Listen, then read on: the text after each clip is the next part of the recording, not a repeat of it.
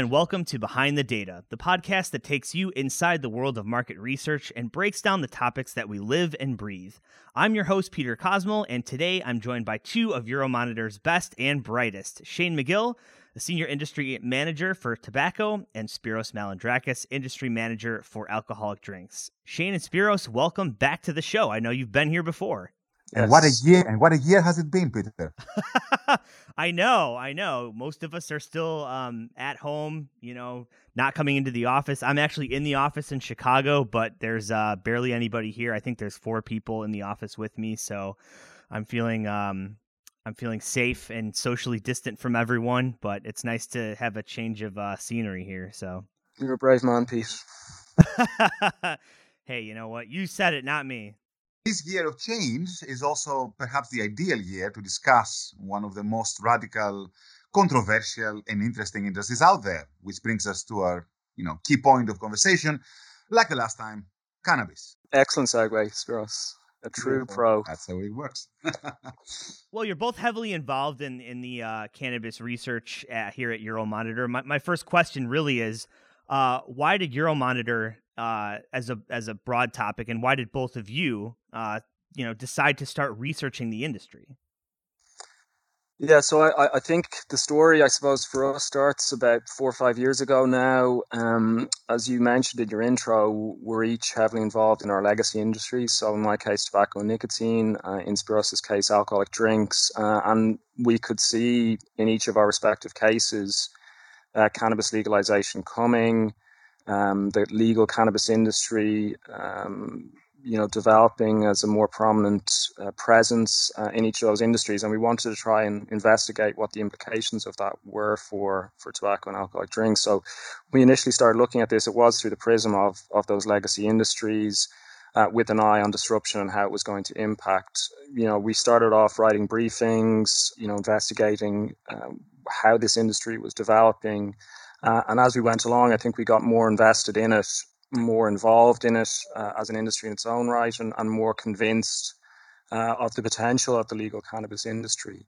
That led us through speaking at conferences, becoming, as I said, more involved within the industry. And we got to a point where we felt there was a need and a demand from clients for additional data, information on this space. And that's brought us to this point now where we're ready to launch cannabis as a passport industry in its own right. So we'll have syndicated data on the cannabis industry globally, which is quite exciting, I think. It is exciting, and I would also add to that we have to stress it. I mean, I don't want to just line my own laurels or anything, but we were among the pioneers within the FMCG side of things, acknowledging the importance of the industry and its potential among the first analysts from our respective industries, both from nicotine and alcohol. And at the same time, as I mentioned in the beginning, this is an extremely exciting year in many ways, for better or worse.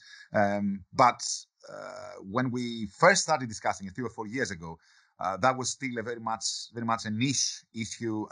Many would not necessarily expect the industry to continue growing in the pace that it has in the last couple of years. And most importantly, from my side, from the alcoholic drink side of things, while initially I was getting quite a pushback 3 or 4 years ago when I started writing about this, the potential cross-pollination of the industries, the potential symbiotic relationship they can have. Back then, it was just a lone voice in the desert. Not many would acknowledge it. And obviously, as most of our listeners most likely are aware now, in the meantime, since then, we have Constellation massively entering the realms of cannabis. We have ABI entering. We have Molson Coors with collaborations with Hexo.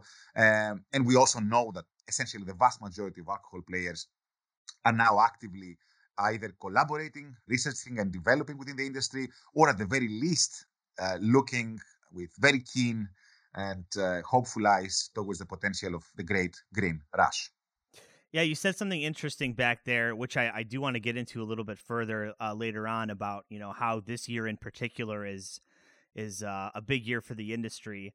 But before we kind of go into the politics and the details behind it, I just want to take a step back and ask how you go about researching the industry to get it ready for something like Passport.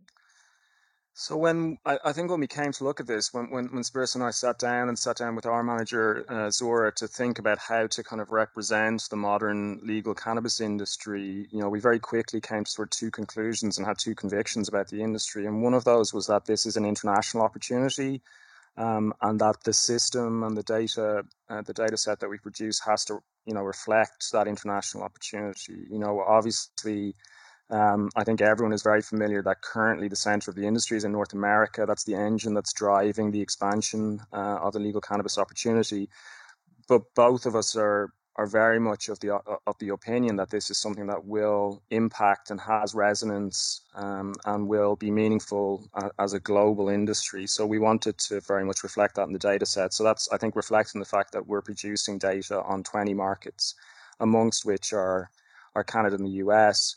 But also kind of Europe, Latin America, as far afield as Australia, that we'll be producing data on. So that was one pillar. And the other one was this idea that, given the state of maturity of the industry, the fact that different parts of the world are very much at different stages of development, and that even in terms of cannabis use and consumption, the nature of that looks very, very different in every market effectively that we're covering. Certainly the market sizing data is a part of that, and we will have, data on medical, adult use, CBD, by format in those 20 markets. Where legal, we're also, producing estimates of illicit use and so on. That's just one of the pillars within the system. The other is pricing data. So again, in those 20 markets, we'll be looking at what products are available, what price those are, and be able to look at, consumer preference through that, company and corporate presence, etc. And then also a survey. So we completed a survey in each of those 20 markets. In the US, in fact, we did two. People often talk about the US as a divided nation, and we did the same in the cannabis system. So we did one survey in those states where cannabis is recreationally legal, and one in the states where it's still illegal. So 21 surveys in total, which allow us to kind of dig beneath the data, I think, and look at how many people are using different types of cannabis product and cannabinoid product, but also why, what occasions are they using on, what might persuade people to use in future, what are their attitudes to cannabis products, and so on. So, it was those convictions that it was an international opportunity, and that it was something that we needed to represent in its totality that drove us.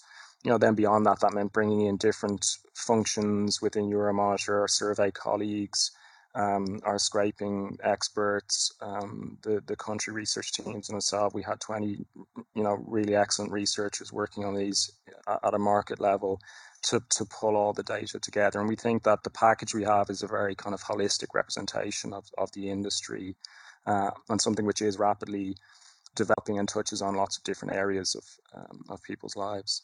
But I would add to that, and I think Shane actually covered all the key points of the proposition that Euromonitor will come out within the next month or so, as the changes are happening and the cannabis legalization movements will probably be gaining further traction in the next couple of months, much more potentially. I think the key thing to remember from my side is that there is this misunderstanding sometimes when people discuss cannabis, thinking of it with a bit of a grin and a smile. But I think what we realized after the last 3 or 4 years and getting to know the evolution of the cannabis proposition, especially in Canada and the US, which are leading the pack when it comes to developments, innovation, and legislation as well. And especially when we're discussing products within the Cannabis 2.0 segment, much more advanced, talking about beverages, talking about new forms of vapor, all the next generation of edibles, and the next generation of consumers and key demographics. Looking at through all that, you realize that cannabis is just another FMCG industry. And I think it was about time some FMCG experts like us could actually discuss this within the context of our knowledge from adjacent segments and categories, and without the blinkers or the stereotypes that could potentially have created some strategies that did not necessarily work for the cannabis segment over the last couple of years.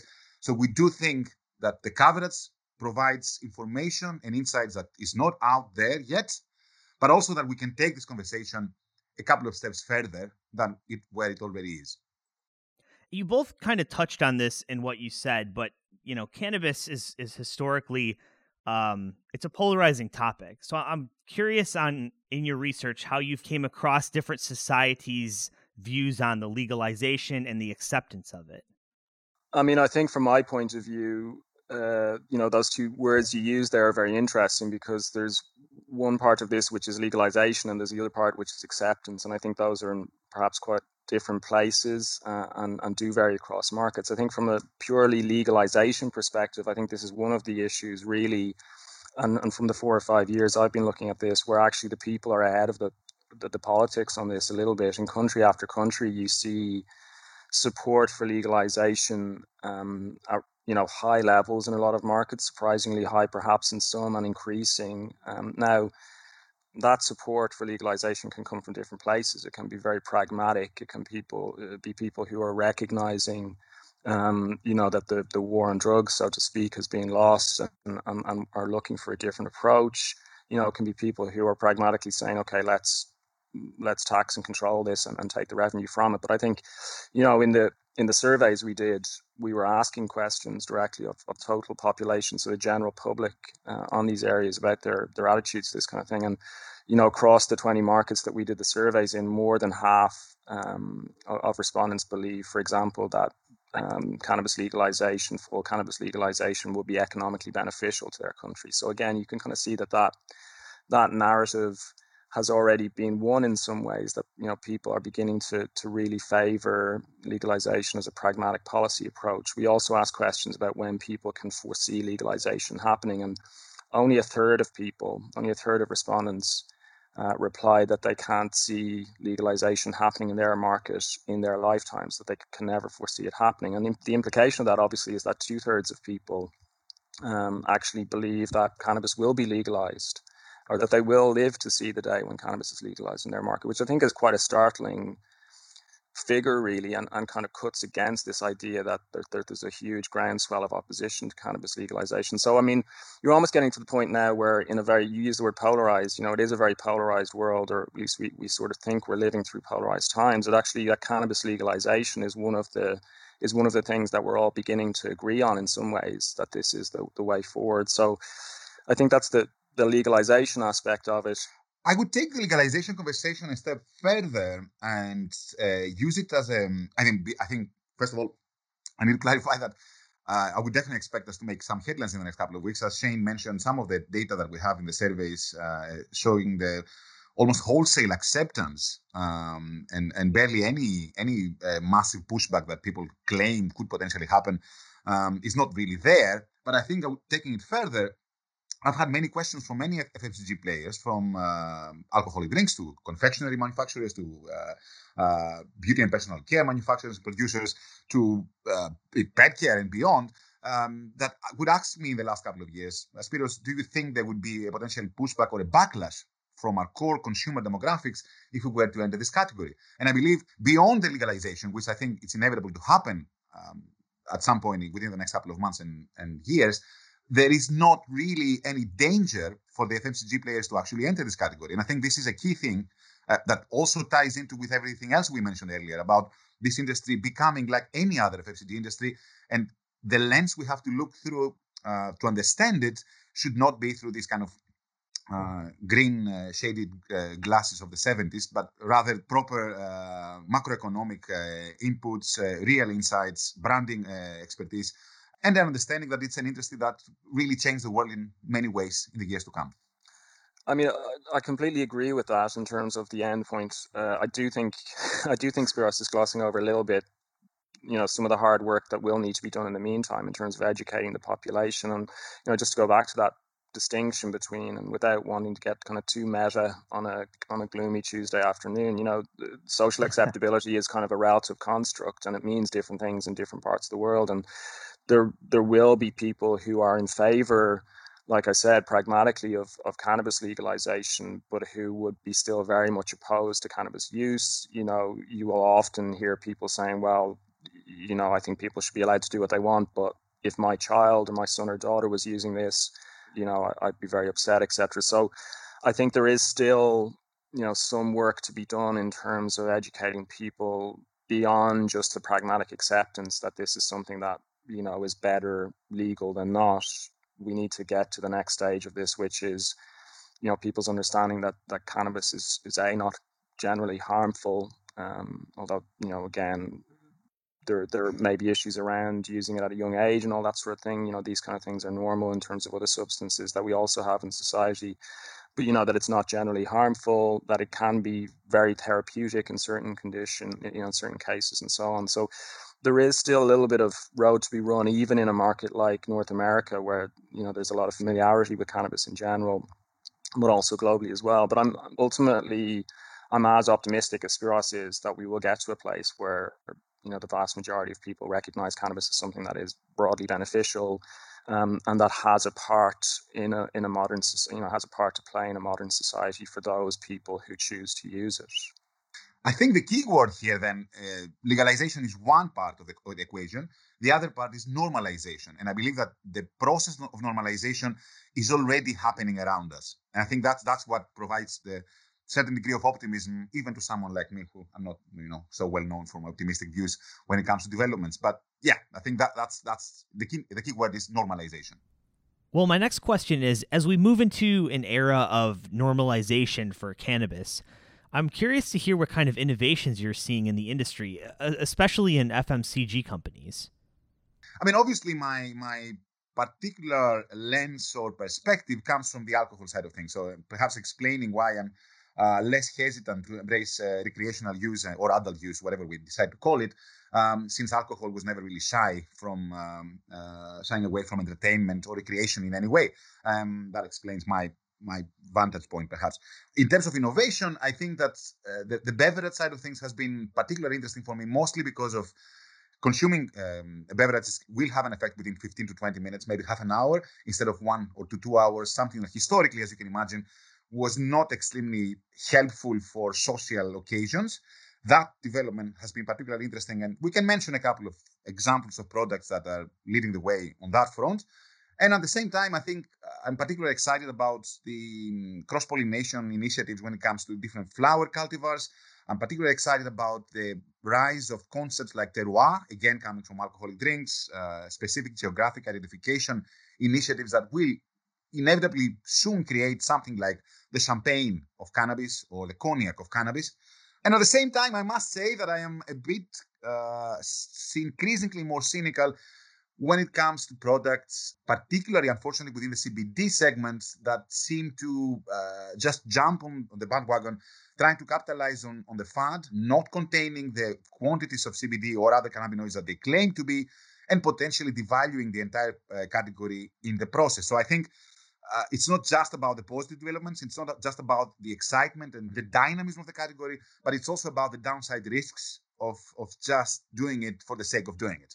So you're seeing products where maybe there's such a low content of CBD that it doesn't even really matter? Well, we're seeing products like, for example, CBD-infused pillowcases or tights. And I think that's where someone should draw the line. It always reminds me of the days when I came across the English breakfast flavored vodka about a decade ago. And that was the moment I decided that the flavored vodka trend was about to end. There's always indicators showcasing how a category or a fad or a trend can actually be jumping the shark. And I think while I always have been particularly supportive of radical innovation, and I think it's essential to move industries and categories forward, at the same time, these developments have to be critically assessed. They're not all going to work. And in some cases, as I said earlier, they can even devalue the entire category they're supposed to be championing. Yeah, so I mean, I think isn't the point here though that there's nothing radical about just taking two different objects like CBD and a pillow and mashing them together, which is a lot of what passes for new product development in the CBD space. And I think we talk about the green rush and use that analogy, and one of the most pertinent aspects of that analogy to something like the gold rush is the idea that there are effectively people who are involved in this who just see an opportunity to make a quick buck, and whose kind of intentions are not wholesome, if I can put it that way, and whose activities in the space are not really well thought through. I mean, in terms of innovation, there are a couple of things that interest me specifically about the cannabis industry. It's one where there's a big focus on technology, and I think that's going to be more and more interesting as we move forward to see the use of technology in developing products. But what really interests me in terms of innovation here is the extracted products, the infused products. And maybe that's coming from an industry where in tobacco nicotine, where we have seen this shift from kind of, organic combustible tobacco leaf products in the form of the cigarette into something like an extracted nicotine product, like an e-vapor product, and looking at, not just the reduction in risk there, but also how that process of moving from an organic product into an extracted product can actually add value for the consumer, can add flavoring, increase control in terms of potency. And I think that's something that we're going to see a lot more of in future in the industry, is this idea of innovation being centered around people's ability to control the cannabis consumption experience. And that's important, I think, from two angles. One is from the consumer angle. We will have new entrants to this category who are a little bit circumspect about using cannabis, who have been exposed to stereotypes and so on about cannabis use. And any product that can kind of reassure them about having control over the experience and being able to kind of titrate that experience and all that sort of thing, I think will be very valuable in terms of innovation. And then the other aspect of this is the R word. It's one that Spiros hates me to mention, but is regulation. And for better or worse, particularly when you move outside North America, the cannabis industry is going to be one that will be very, very heavily regulated, certainly at least initially, and certainly at least for the first number of decades of its existence. It's going to be a very heavily regulated industry. And we were talking the other day, again, having our perennial ongoing kind of debate about what nature, what form regulations will take, but innovation that can fulfill a regulatory appetite to be able to control an experience, to reassure on things like potency and so on, we'll have a better chance of complying with regulation and will be fostered by regulations internationally. So that kind of extracted, infused, controlled innovation, I think, is interesting and will become important. We're also seeing a lot of interest and activity in the area of synthetic cannabinoids. So, being able to develop certain cannabinoids in laboratory or factory settings and not having to grow at all, interesting from the point of view of cost, again, control, being able to develop more of these low expression cannabinoids that don't occur naturally in high quantities, etc. So, I mean, from the point of view of innovation, I think we're just really scratching the surface at the moment within the industry, and I think we are going to see a range of different formats and newer products coming on in the next few years, particularly as regulation becomes clearer and FMCG companies are, feel reassured in being able to invest in this area. One thing I wanted to bring up, which we touched on at the very, very beginning of the podcast, was the coronavirus and how that might be impacting the industry. We have a lot of people sitting at home in lockdown and quarantine. At the time of recording this in the U.S., the election is about a week away, and that's adding a lot of stress to people's lives. I have to imagine that the cannabis industry might be benefiting from this. So I'm interested to hear more about that. And you would be right.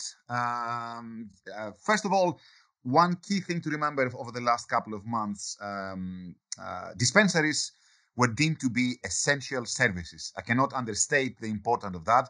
Even in the context of massive lockdowns across the world and in North America, most dispensaries were allowed to continue being open, at the very least to allow for curbside pickup or delivery, underscoring, as I said earlier, the acknowledgement, finally, after all these years, that this is an essential service. And I think there's a symbolic element to that we cannot understate. On the second part of your question, your assumption is absolutely correct. And again, highlights the fact that most people do associate cannabis consumption with relaxation or fighting stress, which is what comes out from our own survey data as well. I was just going through them with Shane just earlier, and relaxation or fighting stress tends to be one of the key occasions or need states that lead to cannabis consumption. The first anecdotal information that we have showcases spikes both in Canada and in the US legal states, pre-lockdown and during the lockdown. I would expect that to continue being elevated as we go through these apocalyptic times. And to finish off, I would say that because you mentioned the stressful events of the upcoming US election, I would add to that yes, it is a very stressful event for a number of reasons, I'm sure, beyond cannabis. But at the same time, it can potentially be the key inflection point that leads to federal legalization within the next year. Shane can correct me if I'm wrong, but I believe that at least within the industry itself in the US at the moment, the discussion is that the Biden wins, and especially the Democrat sweep or a landslide would most likely translate into federal legalization within a year. So within 2021, which of course would start the domino effect across the planet. And then next year, when we have this conversation, suddenly this will actually be a massive multi-billion global industry at that point. So a lot of stressful but exciting things to come in the next few months and a year. Yeah, no pressure on the US voters there.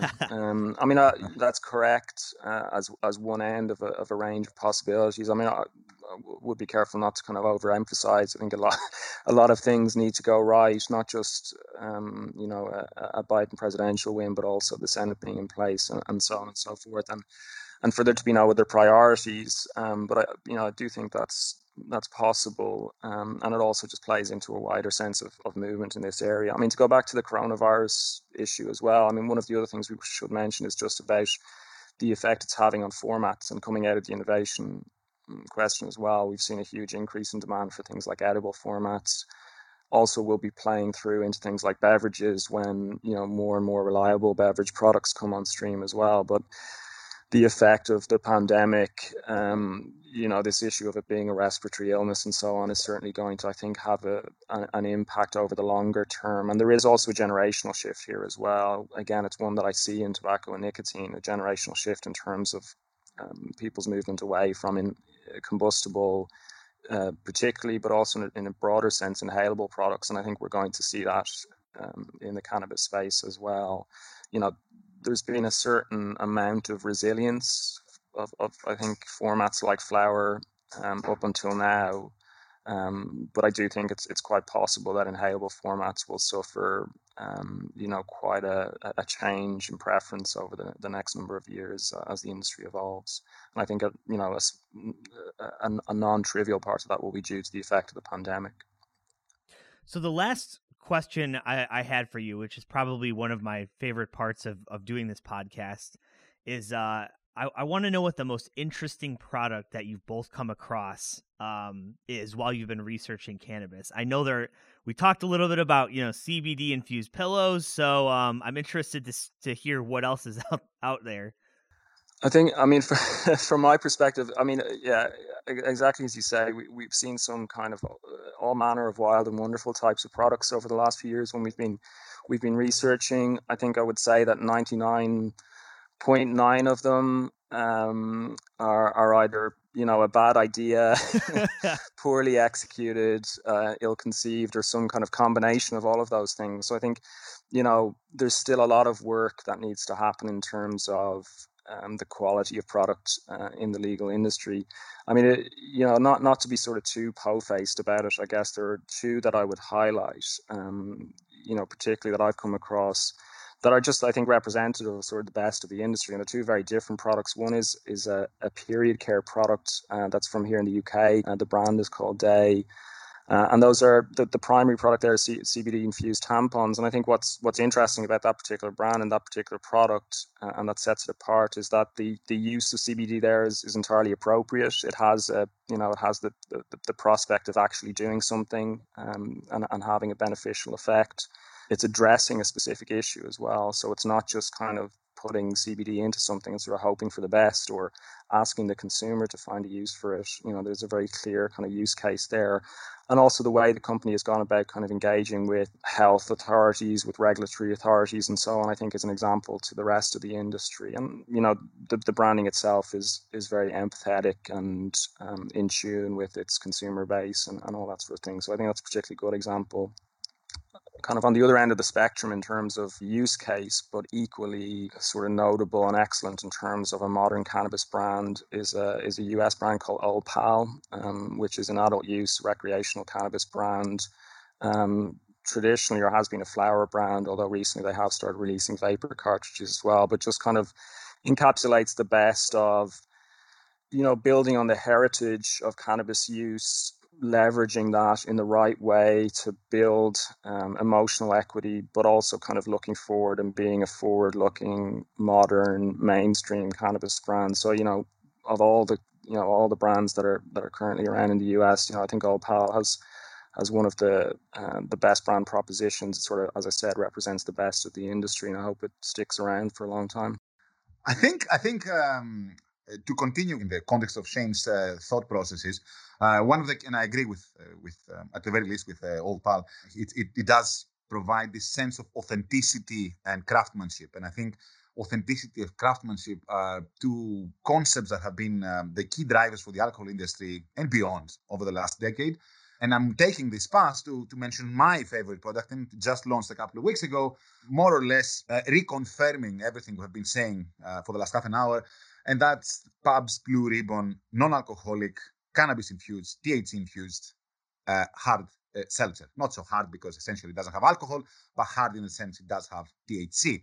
Now, Pabst Blue Ribbon in the US is one of the most iconic brands. It has been historically connected with working class demographics that are passionate about it, then moved into what we could call a hipster or millennial demographic that also embraced it. Very affordable, very authentic to its roots and its proposition. Making the jump into THC infusions highlights all the key points about the cross-pollination between industries, about the cannabis industry being seen or should be seen as an FMCG category after all, and also even to the extent of combining the seismic effects of the hard seltzer trend in the US, which is literally changing the landscape of alcohol drinks consumption in the country, with THC infusions as well, without any shame or without any taboos or without any backlash for the reasons we also explained earlier. Everyone is extremely excited, and I've only seen positive reviews that will also benefit the halo and will create a halo effect for the core PBR proposition. And I think that would be my suggestion for now, although there is more coming every day, and we wouldn't also want to give everything away. Otherwise, what would happen to the great conversations that we're about to have with all the clients?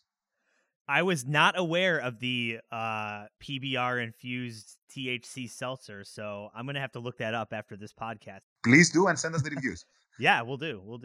Well, I don't know if you guys have any closing thoughts, but I'm sure you're both working hard, and it's going to be interesting to see for as long as coronavirus drags on how the industry is going to adapt and roll with people's anxiety and this kind of indefinite lockdown we're in. I would just like to end with a bit of a more positive thought in that sense. Yeah. And that would be that the prohibition in the US ended after the Great Depression. Mm-hmm. Yeah. So I would like to end with this positive note, with a potential suggestion that history does not repeat, but it does rhyme sometimes. That's the first time I've ever heard you quoting Irish poetry, Spiros. I mean, I entirely agree with that. I mean, I think that, if we even just broadening out from the US, if we look globally, this is a seismic time for the world as a whole, and I think cannabis is the perfect substance. This is the perfect industry in the right time to kind of guide people through these choppy waters and into the new normal, whatever that might be. So I'm also very, very optimistic about the future of this industry in all its guises across all of the different regions of the world. Well, Shane, Spiros, it's been a pleasure as always. I want to thank our listeners for tuning into this episode of Behind the Data. Remember, you can find other episodes on Spotify, Apple Podcasts, Stitcher, or simply by going to our blog at blog.euromonitor.com. We'll see you next time.